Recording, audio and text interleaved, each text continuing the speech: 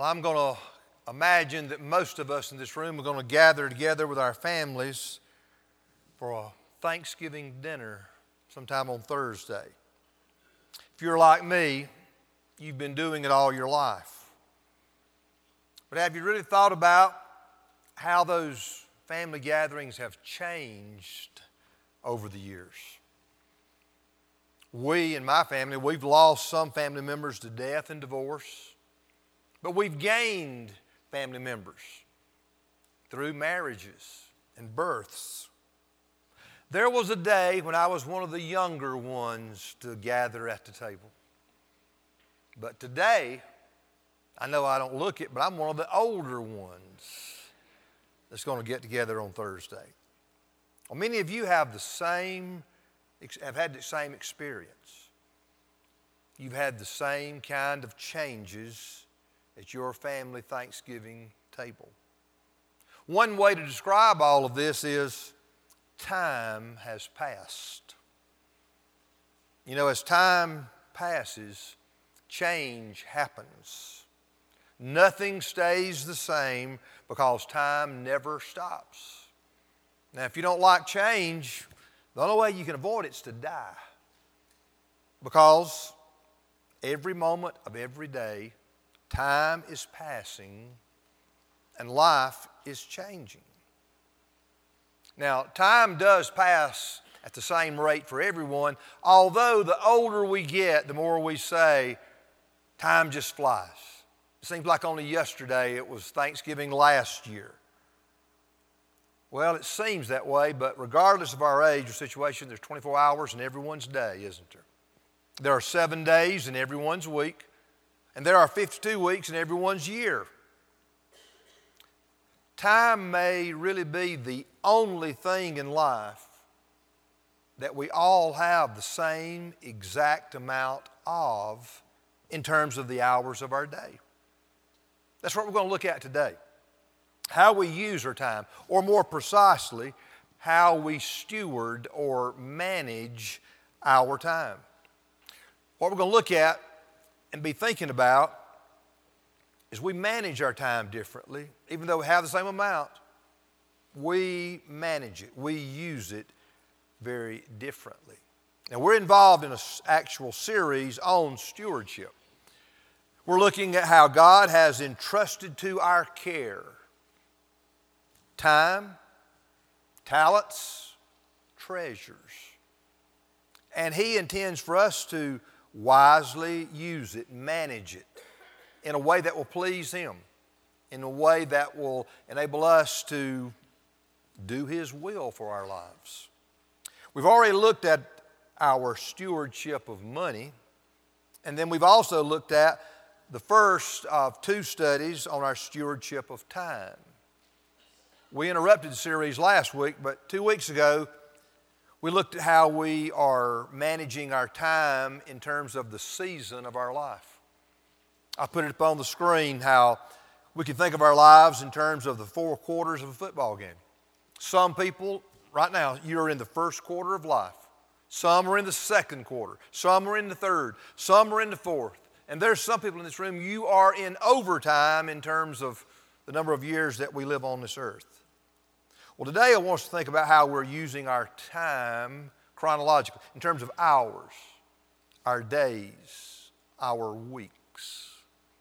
We're going to begin looking at Ephesians chapter 5, 2 verses 15 and 16. I want you to look with me. I'm going to put it on the screen. Paul is writing to Christians. He has been describing the importance of growing as a Christian, developing Christ-like character, putting off some of the old sinful habits that we had, putting on new God-honoring character traits. Here's what he says. Look carefully then how you walk or how you live, not as unwise, but as wise, making the best use of the time because the days are evil. He's talking about Christians living in a sinful world, is what he's basically talking about in general there, the days being evil. We live in a world that is anything but the way God designed it to be. And we need to be careful how we live and make the best of what God has given us in terms of our time as we live in this evil age. I want to emphasize two things about our stewardship of time from these verses. First, we need wisdom to make the best use of our time. We all need God-given wisdom to make the best use of our time. Wisdom, it says in verse 15, requires that we live carefully. He says, look carefully then how you walk. The NIV says, be very careful then how you live. The word carefully means to be accurate, to be precise. God wants us to pay attention to how we live, to how we use our time, how we manage the days that God gives us. God wants us to be wise and seek to live our lives in a way that clearly says we belong to Him, that we're His children, and we have a resemblance to our Heavenly Father. That's really what Paul's been writing about from chapter 4, verse 17 to this point. That word then, look carefully then, in light of what he's been saying.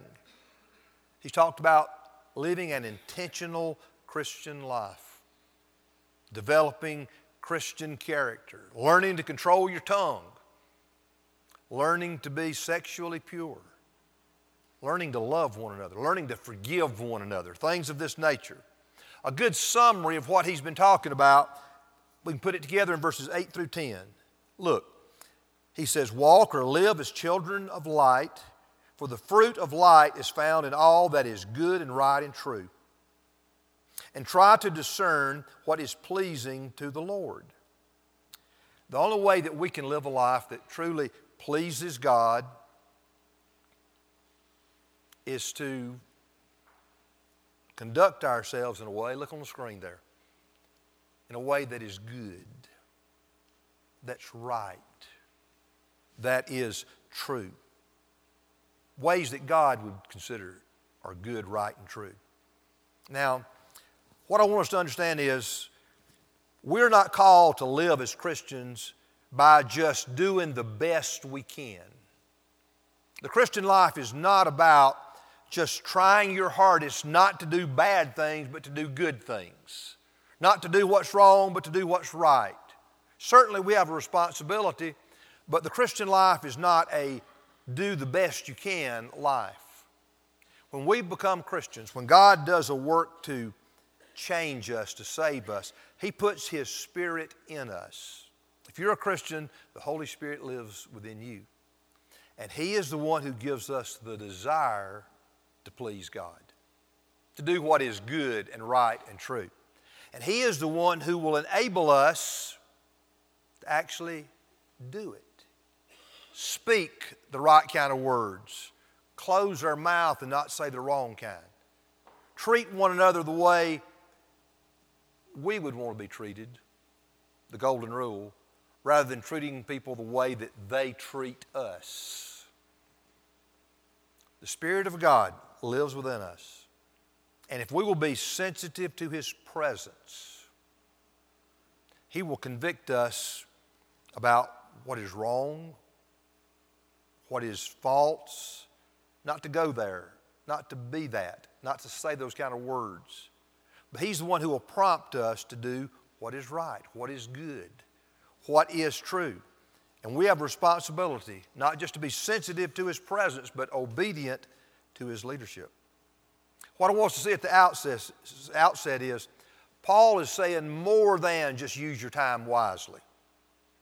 He is telling us to make sure you please God by living like a Christian, and then use your time wisely. Now, if we really want to use our time wisely, we've got to think of practical how-to ways to do that. So here's the second point. Wisdom requires that we find practical ways to make the best use of our time. You can find some good how-to books, pamphlets, so forth, how to better manage your time. Some Christians have written some good things that will help us better manage our time in a way that will please God. I put on the front page of this week's newsletter, the bulletin you have in your hands, a little article by R.C. Sproul that I think can be helpful. I hope you'll read it. Think about what he's saying about better managing your time. But I want to call attention to the first thing he says that will help us to get serious about the way we manage our time. Look at it. It'll be on the screen. First, Sproul says, I realize that all of my time is God's time, and all of my time is my time by His delegation. God owns me and my time, yet He has given me a measure of time over which I am a steward, a manager, and for which I must give an account. Now, when you leave here today, the rest of this day and this week, you're most likely going to follow your regular routine. You're going to go to work, you're going to go to school, you're going to do these things that you do after school, at night, all these kind of things. You're going to follow your routine. Well, as you go through your routine this week, think about, in light of what Sproul is saying here, think about, am I really managing my time with the understanding that God has given it to me? God has entrusted me with my life, my time, and this season of life. And am I managing it in a way that I'm going to be ready to stand before Him on Judgment Day and explain to Him what kind of manager I was? As you go through your routine this week, evaluate how you spend your time. And it may be, if you'll do that, you may even make some serious changes in your routine. Because some of the things you may do every day or every week may be a total waste of time. May be involved in something that truly dishonors God because it is anything but right and good and true. Another Christian leader, Eric Raymond, he offers us what I think is some very good, wise counsel to help us manage our time. I read an article by him, and he started off talking about how he has a real problem wisely managing his time. He talks about being easily distracted. He talks about how just the least little thing gets his attention, takes him off track. One of the things he said that really distracted him was social media, but that wasn't the only thing. That wasn't his major emphasis even. But he said one of the things he has found helpful to help him to stay on task more is what he calls patrol your borders. Other people write about this and talk about establishing boundaries. Listen to what he says. I'm going to put it on the screen. It's rather lengthy, but I've chopped it up. I want you to look at what he says. The problem, as I see it, is a life that does not have either well-defined or properly enforced boundaries. However you may feel about illegal immigration, we need to properly secure the border of our life and responsibilities. To do this, we need to identify what we are supposed to do and then do it. It sounds so simple, doesn't it?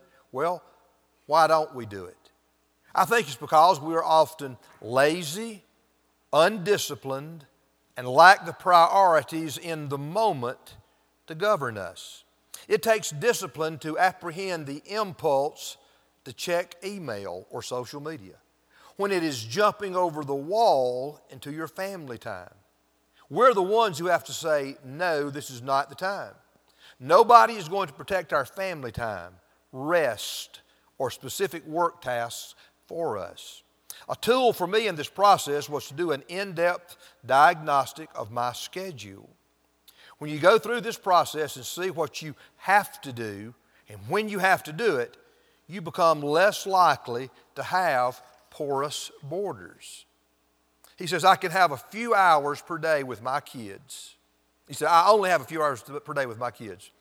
Why would I be checking my email or allowing other mental intrusions? Each week, on the first day of the week, I spend about an hour looking at projects, tasks, and schedule. I try to reasonably plan for the week in order to get the most important things done. Over time, I've learned that a major tool to help ensure that these things get done are clear and enforced borders. Do you have boundaries set up in your life? Do you have borders around certain blocks of time with your family? Do you have borders around when you are working and need to be focused and do not need to have distractions? It may be that you need to ask God to give you the wisdom to find ways to focus, to give the right people the right attention by helping you to set up the border, set up the boundary, say no to some people, to some new things. Keep in mind, like Sproul said, we are stewards. God has entrusted to us the time that we have in each season of life. And one day, keep in mind, we're going to give an account of how well we've managed what God's given us. Let's look at the second thing about the way we use our time. We need discipline to make the best use of our time. Or we need to learn to discipline ourselves to make the best use of our time. That's really what verses 15 and 16 together are saying. He says, look then how you walk, not as unwise, but as wise, making the best use of the time. I've got to discipline ourselves. Wisdom requires it. Wisdom requires us, forces us. Discipline ourselves in order to wisely manage the time, the blocks of time for each thing in your life that you've got to do or that you need to do. That's what Eric Raymond's talking about. Look at it one more time, this part. He says to do this, we need to identify what we are supposed to do and then do it. It sounds so simple, does it? Well, why don't we do it? Look again. I think it's because we're often lazy. When he means lazy, he's not necessarily talking about somebody who just sits back and never does anything. Some people are lazy. They work, they're active, but they have a hard time starting something. They have a hard time finishing something. Some people are lazy. They're busy people. They're not just taking naps all the time, but they're busy doing things that are of little importance, way down on the priority list. I think it's because we're often lazy, undisciplined, and lack the priorities in the moment to govern ourselves. You may have a great system mapped out. You may know all the right priorities and you say those are your priorities. But in the moment, when you're supposed to be giving your time and attention to your spouse, to your child, to your job, someone calls you, texts you, something comes into your mind that'll take you away, and you allow it. It takes discipline to apprehend the impulse to check email or social media when it is jumping over the wall into your family time or whatever time.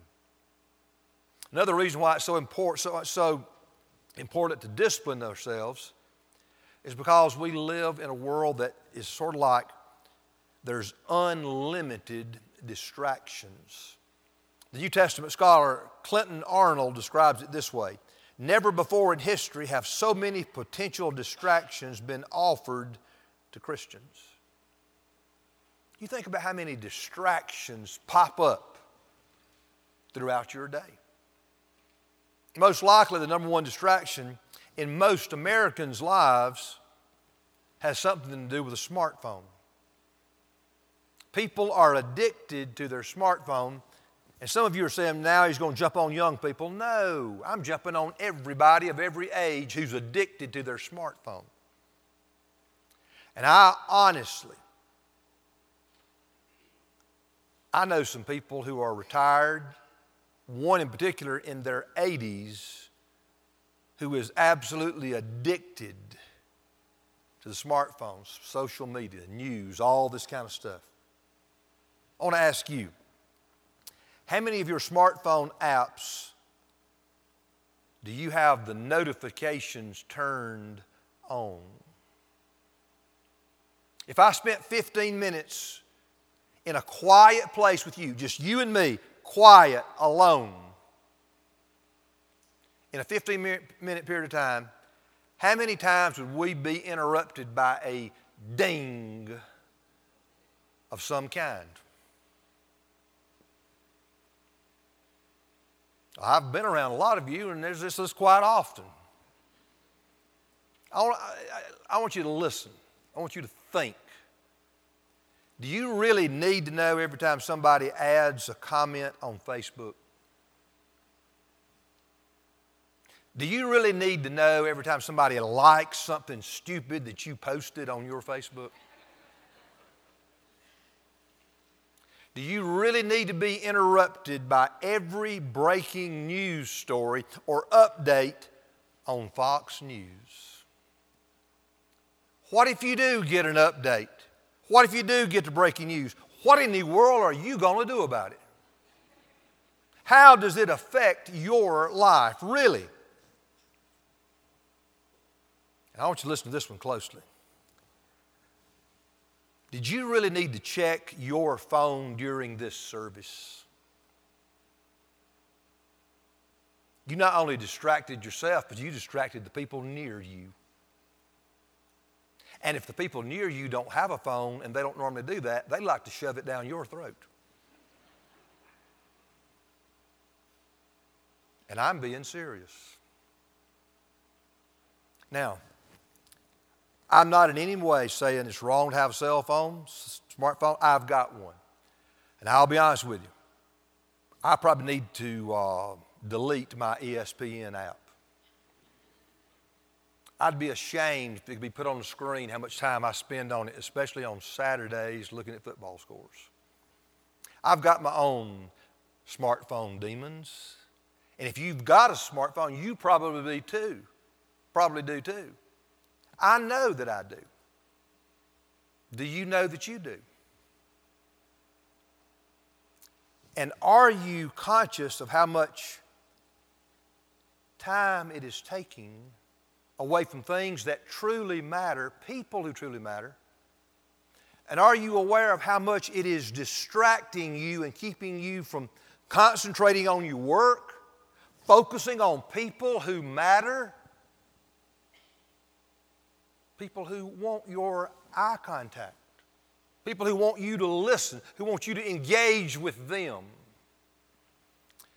I hope and pray that Lisa outlives me. That's the most selfish thing that I pray is I don't want to die first.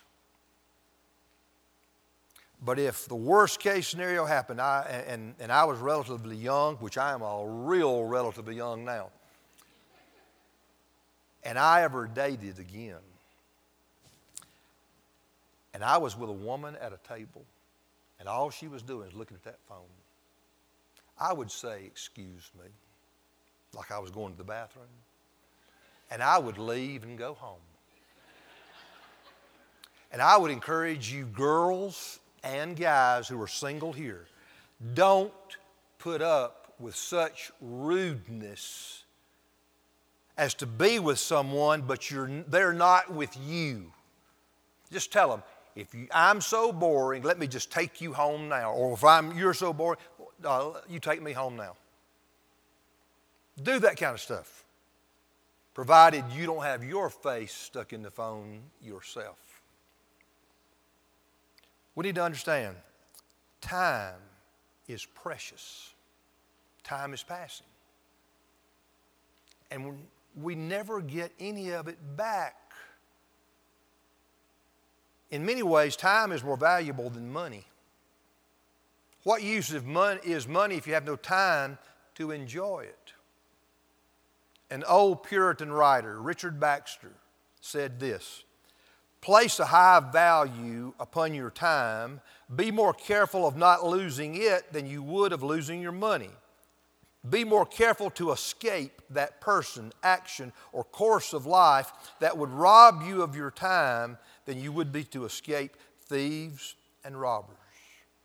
There was no technology when he wrote that. Last thing in the world he was thinking about was something like a phone or TV or anything like that that distracts us today. Eric Redmond describes the value of time like this: time is the quiet oxygen that allows us to breathe in the joys of life. We need it. It's precious. Again, I want to remind us, the point of this passage in Ephesians is not that we just learn to manage our time better. It's important to manage your time better, but that's really not the point of Ephesians. The point is that we make the best use of our time and the seasons of life that God has given us for the purpose of seeking to live a life that pleases God and prepares us to stand before Him on Judgment Day without fear and actually hear, "Well done, my good and faithful servant." Some people will actually hear that by the grace of God. Are you headed in that direction in the way that you are using your time? If not, what needs to change? Do you just simply need to draw closer to God? Do you simply just need to take some time away from the busyness of life and any distractions and just draw close to God? Talk to Him. Listen to Him. Open His Word. Is your main problem today that you are separated from God? If you're not a Christian, that's what the case is. Or could it be that you are a Christian, but you just don't feel close to God anymore because you're not? There's too many people, too many things, too many distractions in your life. If that's the case, I want to encourage you to confess that to God. Change your mind, turn from it. Draw close to Him. Spend some time with Him. Just talk to Him. Explain what's going on in your life. Explain the business of life. Explain the distractions. Ask Him to give you the wisdom to know what to do to change things. How to make your time more useful. How to develop a real relationship with Him. And if you don't know Christ as your Lord and Savior, that's what you need to do, is to call upon Him to save you now. Could it be that part of your problem is you need to start focusing more on the people in your life than the things? And what I mean by that is giving the people who are important in your life your attention. It's not enough just to be in the room with them, but to give them your eye contact. Listen, talk, exchange ideas, words. You know, the seasons of life don't last forever. They change. If you've got children in your home, they're only there for a limited amount of time. If you have little children, teenage children in your home, it's not going to seem long at all that they're going to be gone. So right now, this is the only season that you're going to have them close like you do right now. If they are normal, and you want them to be, they're going to grow up, they're going to move out, they're going to have their own family, their own job, they're going to have their own life. And I don't mean this to sound as bad as it actually sounds, but you're not going to be the major part of their life like you are right now. If they're healthy. because they're going to love their spouse. They're going to focus on their children. They'll still love you, have a good relationship, but it will be different. I want to say this, because I've thought about this in the last month or so. If you've got older people in your life right now, you've got parents, grandparents, spend some time with them while you can. I've never really thought about it until very recently. I told a Sunday school class this morning. For some reason, I've thought about, I would love to ask my parents or grandparents some things about my family from the past. But I can't, because they've all died. So I want to encourage you, if you've got not just younger people, but older people in your life, this season's going to pass. They're going to die. It's just part of life. So enjoy them. In fact, this Thanksgiving, don't go off and just play with your phone. Don't just go off with the other children if you're young. Don't just go off with people just like you. Take some time to look at and listen to the older people who are there at Thanksgiving, because one day they won't be. Take some time to enjoy the younger people at Thanksgiving that might want to throw a ball with you, that might want to do something with you, because the time will come they won't. They've moved on. Do you need to discipline yourself this morning? Do you need to get organized? Do you need to establish some borders, some boundaries? You know, if your life is full, and most people in this room, I know you'd say, my life's so full right now. That's another reason why you need to add these borders, these new walls. Don't take new things into your life if your life's already full. Or if you take something new in, get rid of something else. It's good to change some things in your life. Let go of some things, especially if you're going to do some new things. But it's good to learn to tell people no. No, I can't do that today, or I can't do that tomorrow. I'm committed to so-and-so. Or you don't even have to tell them. Just say no. Learn to say no. Learn to accept people saying no, because they may be protecting their family time. They may be protecting their sanity by saying no. Ask God to give you wisdom. Be the best steward or manager of the time He has given you. For a lot of reasons. One, so that you won't look back at the previous seasons of your life with a whole lot of regrets. You know, my boys are grown now, 30-something years old. And there's a lot of things I would do different, some things I'd do different if I could, but I don't have a whole lot of regrets because I was there with them. I told people in the church a lot of times no, because I was going to go to their games, coach their sports. I have absolutely no regrets. You need to do stuff like that. Enjoy who you have while you can during this season of life. But another reason to ask for the wisdom, and this is the bottom line, we are all going to stand before the Lord on Judgment Day. Thankfully, if we're Christians, the penalty for our sins have been paid, but we are going to give an account of how we've lived, how we've used our time. God knows that we are sinful people, so we're never going to be perfect, never going to be flawless. But by His grace, we can be good stewards of our time.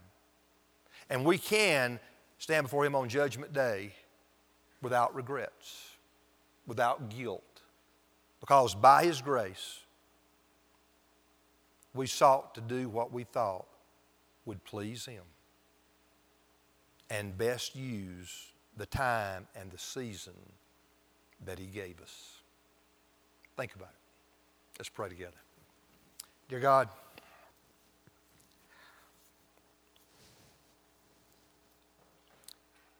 Help us all right now to think. We have now. We have this time that we are right here before you. Show us, dear God, if we are wise time managers. Not just in terms of our schedules, but in terms of, are we pleasing you? Are we growing in a relationship with you? Are we growing in meaningful relationships with people that we should be growing in our lives? Help us to think, dear God, are we doing the work, the jobs that you've given us, that we're getting paid to do to the best of our ability? Are we wise managers of time there? Just show us, dear God, what we need to do. If there's any changes we need to make, if there's anything we just need to keep on keeping on. Show us, dear God, if there's any boundaries or walls, borders we need to put up. And help us to want to do it, and help us to take it step by step. Help us to discipline ourselves to do it each day. And in an attitude of prayer, let's just do what God's telling us to do. Make some new priorities. Call upon the Lord to save you if you're not a Christian. Draw back close to the Lord if you are distant. But just do what God's calling you to do. And I'd be happy to pray with you about it here at the front in these next few minutes if you would like. Let's listen and obey the Lord.